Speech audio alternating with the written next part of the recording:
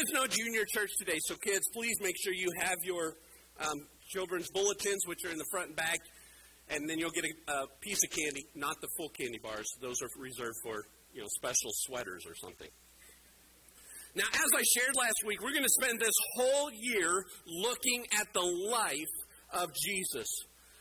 When it comes to Jesus, there are lots of theories about who he is, from a mythical, made-up person, a good teacher, somebody who was embellished a lot, a rebel against the Jews, all the way to the theories and ideas that he is the Son of God. So who is Jesus? Was Jesus a real person? Were there facts about Jesus that were made up? These are things that people ask. Did Jesus himself believe he was deity, that he was the Son of God? Because of all these questions and theories, there are controversies around Jesus. I was raised in the church. From 3 days old, I was in the church. And even though I was raised in the church, I did not really have a good, clear picture of who Jesus is. I knew that he was somehow related to being God, somehow. I knew he could forgive sins. I didn't know exactly why. I knew he died on the cross for me to take those sins. And that's pretty much what I knew. And I think that's a good start. That's really not who Jesus is. That's not enough about it. It's more of what he has done and is doing. As I grew up, I saw how people had these various views on Jesus. There are people out there that preach that this is actually true, okay? That people are doing this. There are people out there who preach and teach that Jesus may have been God or may not have been, and that it doesn't matter. That's what they're actually preaching. And as I heard that sermon and looked at other lessons that they had taught, I thought, how could anybody believe that? The only way you can believe that is if you do not believe in Scripture.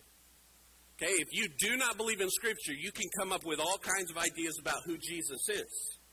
But if you do believe in Scripture, then you're going to see a clear picture of who Jesus is, who he claims to be, and who the church sees him as. I grew up, thankfully, fortunately, going to a church that was raised and taught the Bible is the actual Word of God.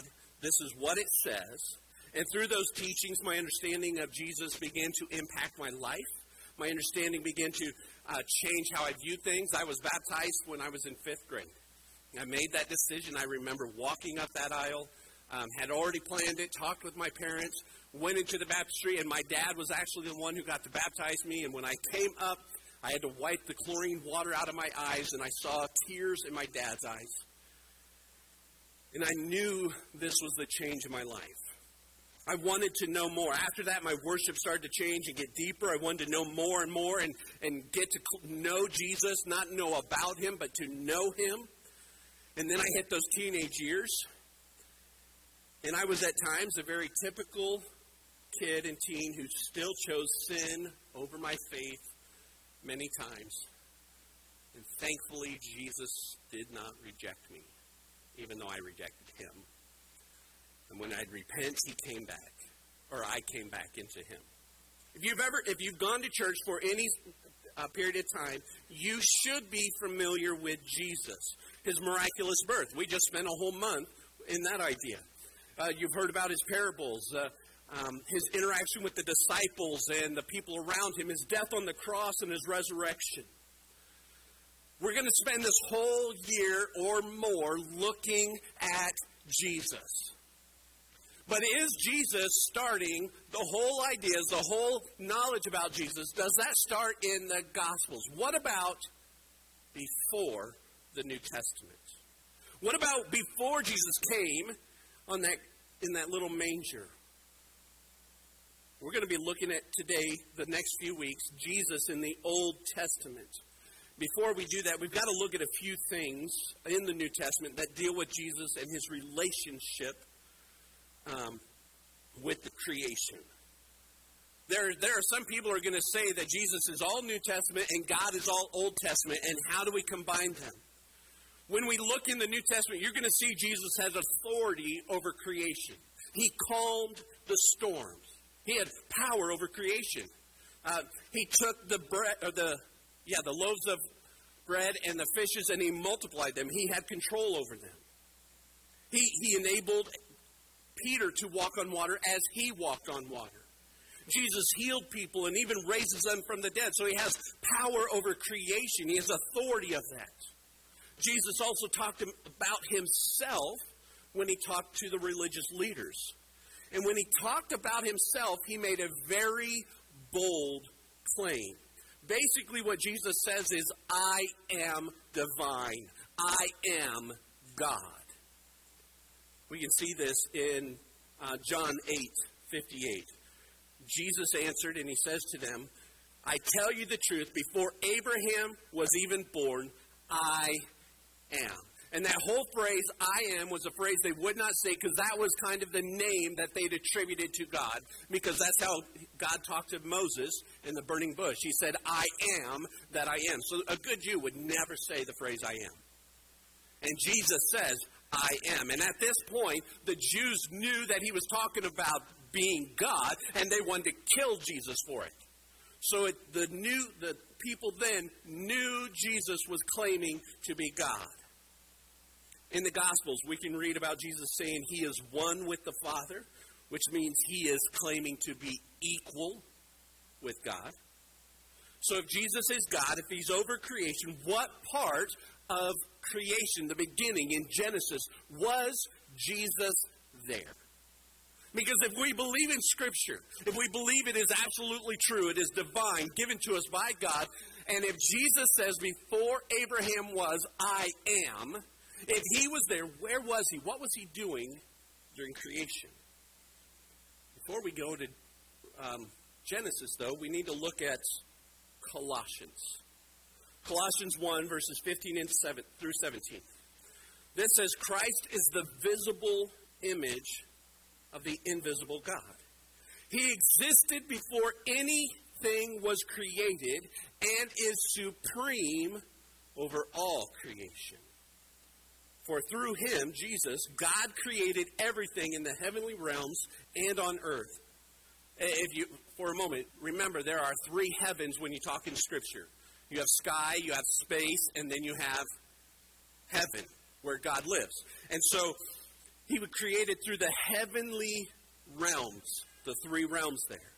And on earth, he made the things we can see and the things we cannot, such as thrones, kingdoms, rulers, authorities in the unseen world. Everything was created through him, meaning Jesus, and for him, Jesus. Jesus existed before anything else, and he holds all creation together. What is this saying? Jesus is the earthly image of God. He is the visible image of God. When you want to know what God is like, you go look at Jesus. In him we get the perfect picture of the nature, of the character of God. It says that he is the firstborn of all creation. To understand that, we need to think for a moment about the original language. I'm the firstborn of my family, of my brothers, which means, as I've said many times, the firstborn is what? The best, right? The smartest, the most intelligent and talented and most humble. Okay? Yes, I am proud at how humble I am. So, the Greek word here is prototokos, which translates firstborn, which can mean two things, okay? It can refer to either something that is first in order of time, okay, such as a firstborn child, or it could refer to someone who is preeminent in rank. So first in time or first in power and authority. And then there's a usage that means both. What do you think is said here in this scripture? He is first in order and first in authority. That is what it says here when it says he's the firstborn. He is the primary. This here means that Jesus is preeminent. That's a churchy word. Preeminent. What does that mean? It means surpassing all others. He's above and beyond all others. More important, more powerful than anyone else. Jesus is the agent of creation. A lot of times we think God is the creator, right? We have God the creator. We have God Jesus and then the Holy Spirit. And we don't want to talk about him because he's weird. But what is this saying? Jesus is the agent. That means creation cannot happen without Jesus. In Jesus, everything, and I mean everything, was created. He is before all things. Look what it says in Hebrews 1:3. He, meaning Jesus, is the radiance of the glory of God and the exact imprint of his nature. And he, meaning Jesus, upholds the universe by the word of his power. Who holds the universe? Jesus does. After making purification for sins, Jesus sat down at the right hand of the majesty on high. Right there, it just said Jesus is the creator. That's not what we're taught, is it? We taught that Jesus is the blue and white robe sash flannel graph guy who is really nice. Here it's saying he is the agent of creation. He is above and beyond all that. Everything that has been was made by Jesus. And this tells us one of the reasons he is worthy of our worship. Because he is the creator. He is the authority, and he holds it all together by his words. That means that alone is reason to worship Jesus. If he can give substance to dirt, do you think he can give purpose to us? There's the power and preeminence of Jesus. As you worship Jesus, you should consciously connect with him on purpose to the one who controls all things in nature, who works all things for our good. And that's just a glimpse about Jesus in the New Testament, about his role in creation. So now we're going to back up in time and go to the beginning of creation. A few verses in Genesis. Genesis 1, verses 1 and 2. In the beginning, God... Wait a minute. It didn't say Jesus, did it? In the beginning, God created the heavens and the earth. The earth was without form and void, and darkness was over the face of the deep. And the Spirit of God, well, that must be the Holy Spirit. So we have God and the Spirit, was hovering over the faces of the water. So we've only got two, right? But it said Jesus was there. So what? We've got to figure this out. So God creates light, and he sees that it's good. Then he creates and separates the waters in the heavenly realms. He creates vegetation, the plants, trees, and he creates living creatures in the sea and in the sky, and then he puts them on the land, and it's all good. And then he makes mankind, and he says, that's it. That's the pinnacle. But how did he do it? Verse 26 of Genesis 1. Then God said, let us make man in our image, after our likeness, and let them have dominion over the fish of the sea, and over the birds of the heavens, the livestock, over all the earth, and over every creeping thing that creeps on the earth.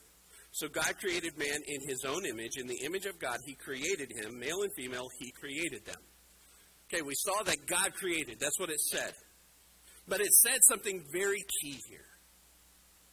There's a word he used, that God used. Let us make man in our image, in our likeness. Who is the us? Who is the our? O-U-R. Well, we already have God, the Father, and we've already heard the Spirit. But who is the exact image of God on earth? Jesus is. And if we are made in God's image, how is Jesus going to look on this earth? Isn't he going to have the preeminent authority and power to dictate that? And isn't he, since he is the agent of all creation and the one who holds it all together, isn't he going to be the one that says, this one's going to be bald, this one's not? This one will be tall, this one will be short. The simple answer, the us, is God the Father, God the Son, and God the Spirit. It is all three. Colossians helps us understand Jesus is the author of all things. You cannot have Huckleberry Finn without Mark Twain. He is the author. You cannot have mankind without the author, which is Jesus. I've heard some people say, well, that's not what this means. When God says, let us make mankind in our image, he's talking in the majesty terms. Like a king, the royal we. When he's only talking about himself, it's him as a person and his royal majesty of it. Well, this is what I think of that. That's a man-made construct, and it was never used that way in Scripture. In fact, it wasn't used that way until thousands of years after creation. So why would we put man-made ideas into the beginning of Scripture? That doesn't make sense. Okay, the other day, my boys and I, we were having fun having these theories about what Scripture could look like and how would it be. And my son came up with this wonderful theory, and I love this. So how many of you ever heard of, Elijah is on the fiery chariot that leaves the earth, right? You know what the theory was? It's a hot rod with flames painted on it. And it screeched and made flames down the road because of the tailpipe. It's got fire. And then Jesus took him up in style. I think that makes sense. Sounds good. But you cannot take a man-made idea and put it in Scripture. Right? Now, I like it. I think it's a cool idea. This royal we, though, doesn't make sense. It is never used that way. And so we cannot see this as valid. Okay? The only reason somebody would want to use that idea is because they purposely want to remove Jesus out of the creation account. And the only reason why they do that is because they want to devalue Jesus. Bring him lower so he is not worthy of worship. Genesis 1, 26 through 27 is plural for a reason. It is there to remind us that we are made in his image, his perfect image. That doesn't mean we're perfect, no. But we are created into that image. It helps us see the very nature of God, the triune nature, the Trinity. You're not going to find the word Trinity in Scripture, okay? But you can see the idea, the doctrine, the teaching of it. So in the image of Jesus, humanity was made. In the image of God, you were made. You were created. And if you stop to think about that, if you were created in the image of God, if Jesus is the one who handpicked your DNA, that means you matter. That means you have substance. That means you have a purpose. If you believe in this evolutionary burp of matter, you mean nothing. And which one would you really want to hold on to then? Just in that. And I want you to hear this message because there are people here who struggle with who they are. And it doesn't matter gender or age. You were created in the image of God, which means you deserve dignity. You deserve respect. You are created in the image of God, in the image of Jesus. Each one of you specifically designed in the image of God. And there's another reason to worship Jesus. Because he puts so much time and effort into you. Usually when we look at ourselves, we see our actions, our past, our flaws, and it just drags us down. But when we look at the truth of Scripture, you are made in the image of God. And right now I want you to do something. Would you like you to say it in your head right now? I am created in the image of God. Say that. Oh. You jumped ahead. I wanted you to say it in your head, and then I was going to make you say it again. But now let's say it. Say it like you mean it, though. Everybody out loud. I am created in the image of God. Does that mean you're some lowly peon? That you're some worthless hunk of matter over here, that your DNA is junk. We all have sin. I totally agree. But you are created in the image of God.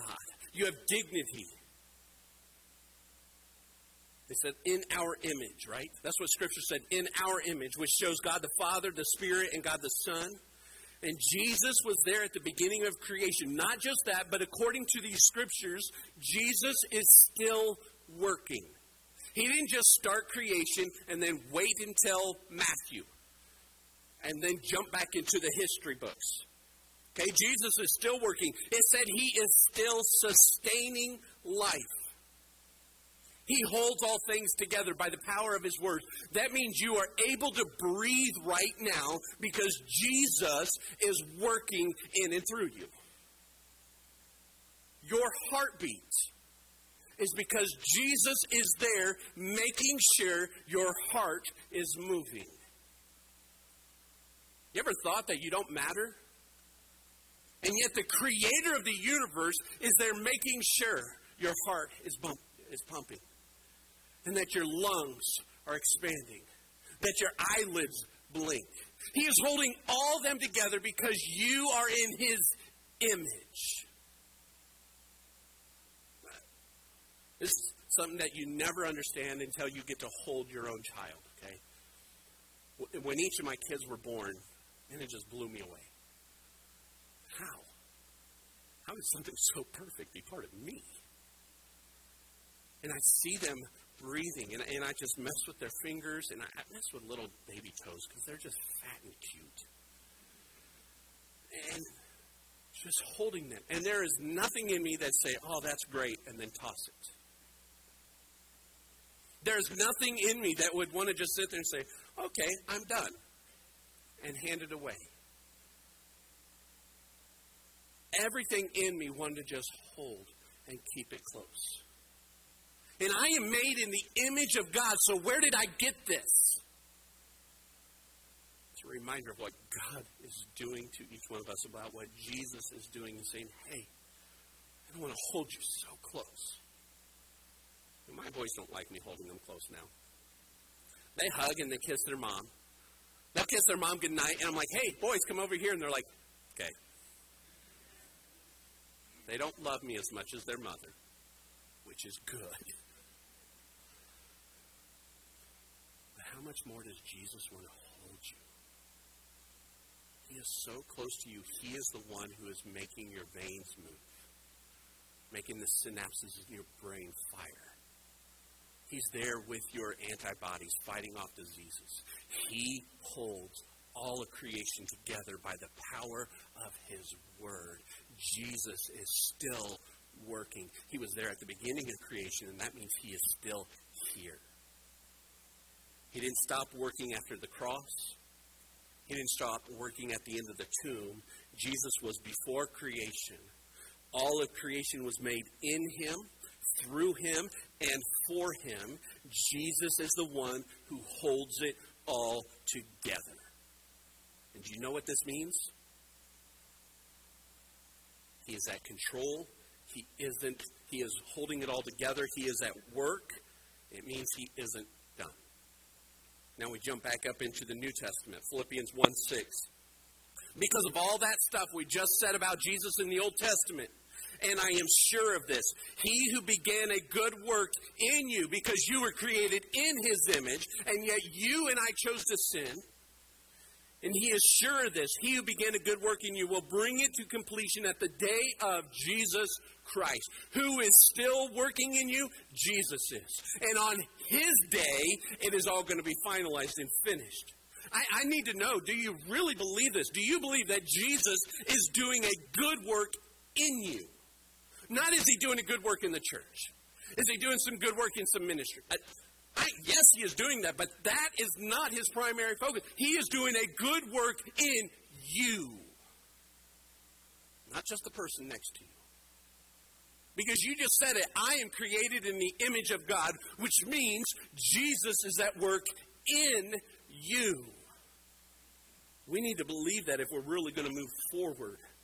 God will complete every good thing that he began. in you. All because we are made in his image. And if Jesus is what brought about creation, if Jesus is what holds creation together, if Jesus brings about change within us, then we need to make sure we are focusing on following Jesus. You got to see why we worship him. He is the creator of all things. He holds it all together. He is the one who works inside us. Why do we worship Jesus? Why is there no other name under heaven by which man must fall on their knees and worship? Why is Jesus the most controversial person in all of history? Because he is the exact nature of God who worked in the beginning, in the Old Testament, New Testament, and is still here today. Show me any other leader who has had that much of work experience. Colossians 2, verses 8 through 10. Don't let anyone capture you with empty philosophies and high-sounding nonsense that come from human thinking. And notice where else these come from. From the spiritual powers of this world rather than from Christ. For in Christ lives all the fullness of God in human body, so you are complete. You are complete through your union with Christ, who is the head over every ruler and authority. Do not be led astray by hollow, deceptive philosophies, which unfortunately are permeating not just our current culture, but our government, into our school systems, and into our churches. Many kids are learning about materialism that is being taught in the schools. And I'm not blaming the teachers and the administration. That's coming from way above them. That's being forced down. They're being taught their own, what your idea of truth is right. I'm going to tell you right now, you may think something is true and right. That doesn't make it true. Okay? You can think that Notre Dame is the best team. You're wrong. Okay? You can think that Chevy is the best vehicle. But you're wrong. The best vehicle is a free gift. Okay? You can think things. That doesn't make it true. Truth never changes. There are schools in Fort Wayne, and you need to understand that if it's in Fort Wayne, it's coming here. There are schools in Fort Wayne that have litter boxes in their bathrooms for kids who believe or identify as cats. I am not joking. They go to the bathroom in a litter box, and because we don't want to change their truth, their identities, we allow that to happen. If your kid thinks their truth is a cat, I want to tell you how to work with it. When it's time for dinner, you open a... Do not do... Did you just say what I think you said? Repent. I'm not repeating that. You need to give them an open can of sardines and just set it down there and say, get off the table, you're a cat. By the way, it's nighttime. Get out and go catch the mice. Oh, you don't want to be a cat anymore? You want to be a person? Then straighten up and act up. Just because you think it doesn't mean it's true. And yet we live in a culture that says what is true for you is true. And that is a lie. It's an empty, hollow philosophy of this world. And Scripture says don't be captured by it.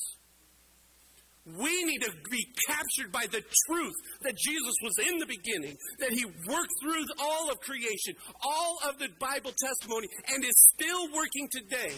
And if I don't believe I'm good enough, I go back to Scripture. And Jesus says, you are in my image. You don't want to be a cat.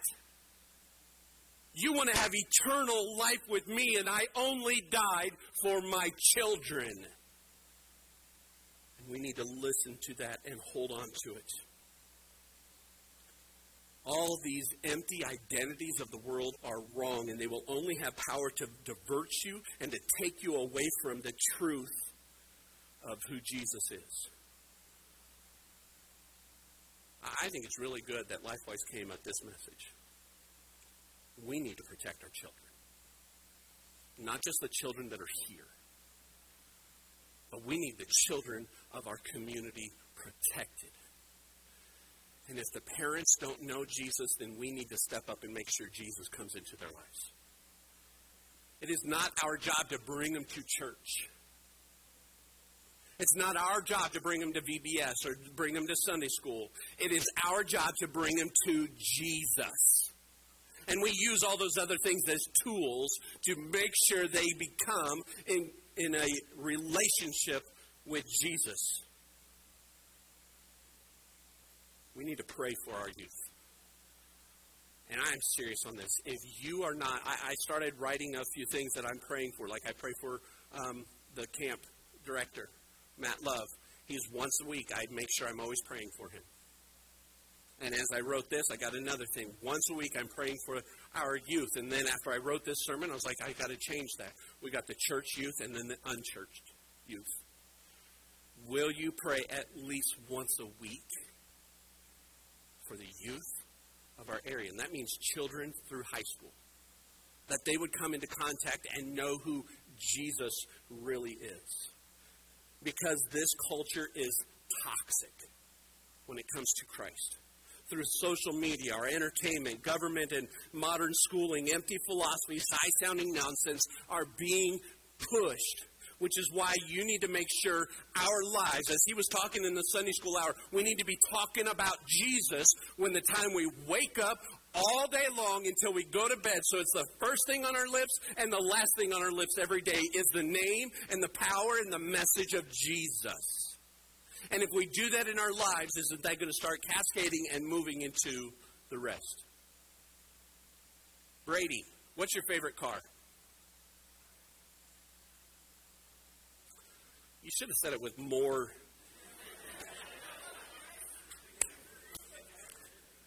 I don't know. Dad's got a great point, and I'll ruin it. What's your favorite car? Oh, a Mustang. And why do you like Mustangs so well?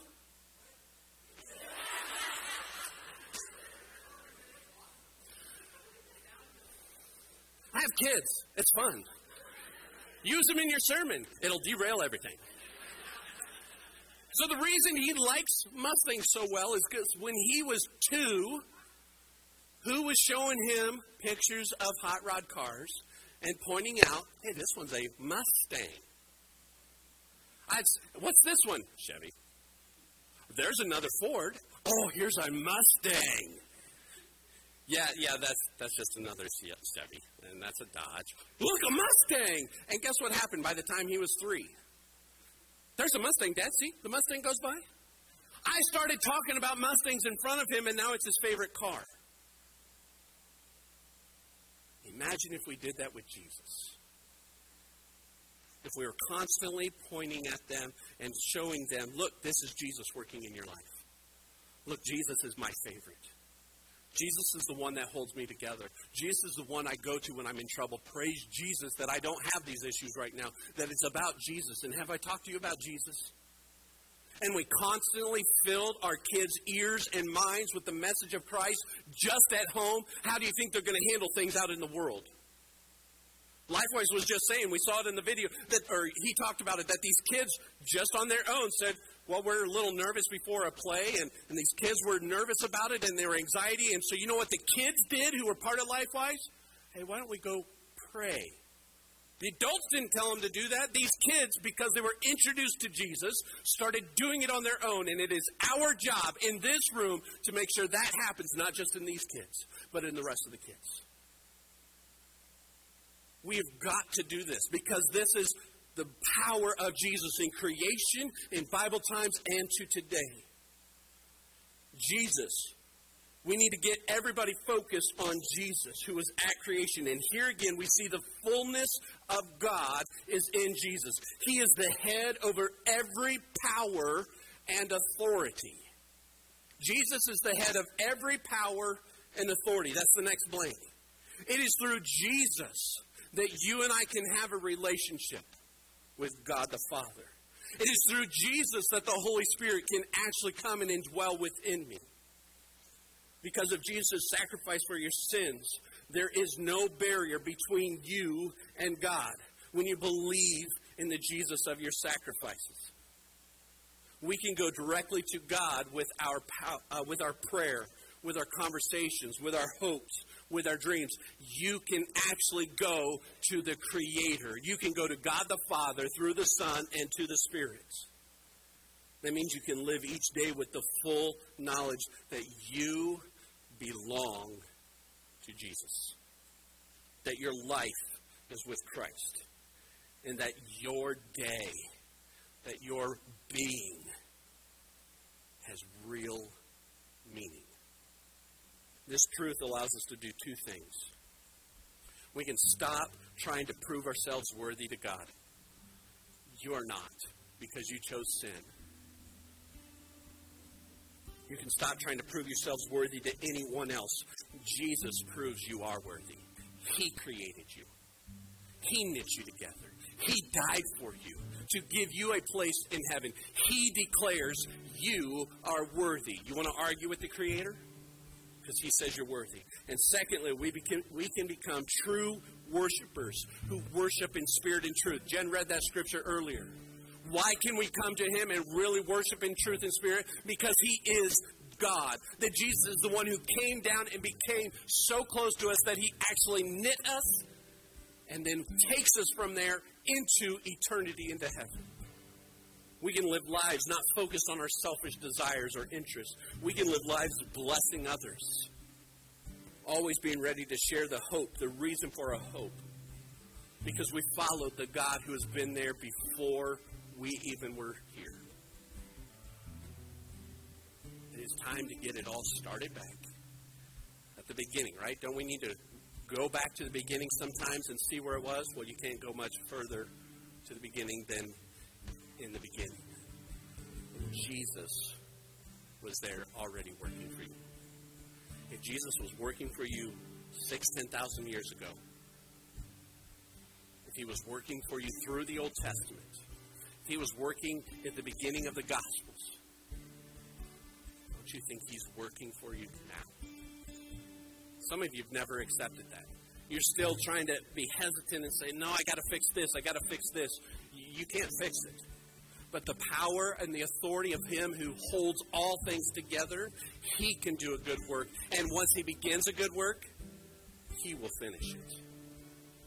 You've just got to come to Him and say, here I am. If you need that, once you come, we're going to stand, we're going to pray right now, and then we're going to go to God in worship. God, we thank You so much. We thank You so much for who Jesus is, what Jesus has done for each one of us. And God, we fail so many times to consider the power, the majesty, the influence, the glory of You in all three persons. We tend to separate each section so that our finite minds can try to grasp it. And God, we can't. You are so above us. And I thank You so much that You are not bound by my mental limitations. Help me to let go of those in trust and in faith of who You truly are. And God, as we come back together to lift up Your name, I ask that You would invade us even more, that You would lift up our hearts and our voices and our focus so that we can see our eternal heavenly home. To let go of the things of this earth, the distractions, and to truly live lives based on the fact that You are God. You created us and You desire to have us with You for eternity. And as we sing this, bring to mind people that we need to share this same message with. And in Jesus, we all pray. Amen.